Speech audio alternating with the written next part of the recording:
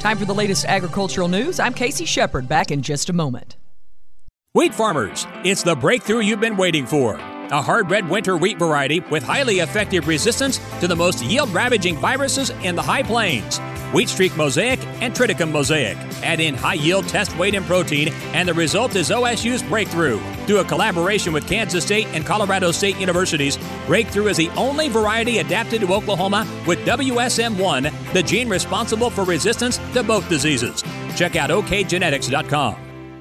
Hi, my name is Leanne Vanderlaan, a dairy farmer from Oklahoma. While many things have changed in the years, one thing remains. Dairy farmers are still dedicated to providing the safest, most wholesome, and delicious food and beverage for my family and yours. This commitment makes the farm a great place to be. I wouldn't trade my job for anything else. Join me and celebrate all things dairy this National Dairy Month. Learn more about local dairy farms at dairydiscoveryzone.com. Well, a runoff election for state treasurer is coming up on August the 23rd of this month. We had the opportunity to speak with treasurer candidate Clark Jolley about what he would like Oklahoma voters to know about him. I'm very proud of my record in agriculture. My dad was an agronomist and sold potash for a living. And so, and my mom is from, rural Oklahoma. And so my roots are really embedded in farming and agriculture and the rural tradition. And that's where my values came from, were from my mom and my dad. I'm very proud of my record on ag. I was a member of the 100% Club with Farm Bureau several years in a row.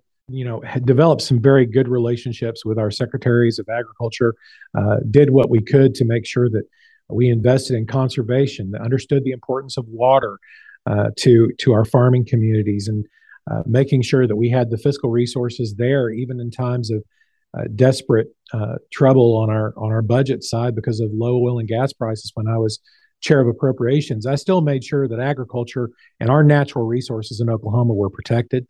And I've stood with farmers and ranchers against government overreach, and I've done everything I can to make sure that government stays out of their hair. If government will just stay out of their business, they can succeed and they can do a great job. We just have to let them do their work without Washington and Oklahoma City telling them what to do. That's my track record.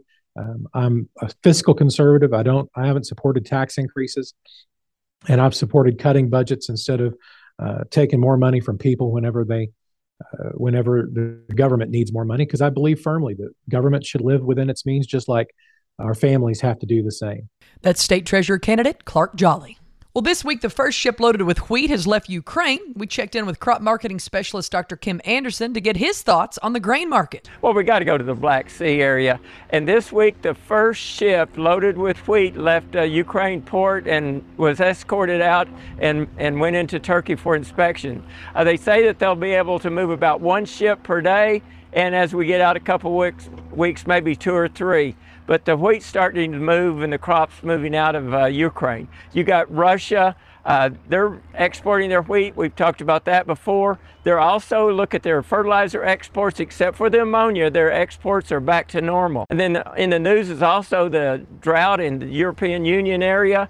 The Rhine River is low, and they may have to stop export movement out of that Rhine River area, and that'll impact German exports. And Germany's a relatively large wheat exporter. To hear more from crop marketing specialist Dr. Kim Anderson on his weekly show Sun Up, you can go to oklahomafarmreport.com. You've got farm news on Ron. If there's anything the past 2 years have taught us, it's that people don't always get along, and they certainly don't always agree on everything. Now, while we can't help you with your Facebook debates, we can help with resolving many types of agriculture and environmental related issues at no cost. Oklahoma Agriculture Mediation's been helping Oklahomans resolve conflicts since 1987, and we're here to help you. And the best thing is we can do it without having to go to court. So if you have a conflict that might need some mediation, get more information at ok.gov/mediation. That's our latest farm and ranch news. I'm KC Sheperd on the Radio Oklahoma Ag Network.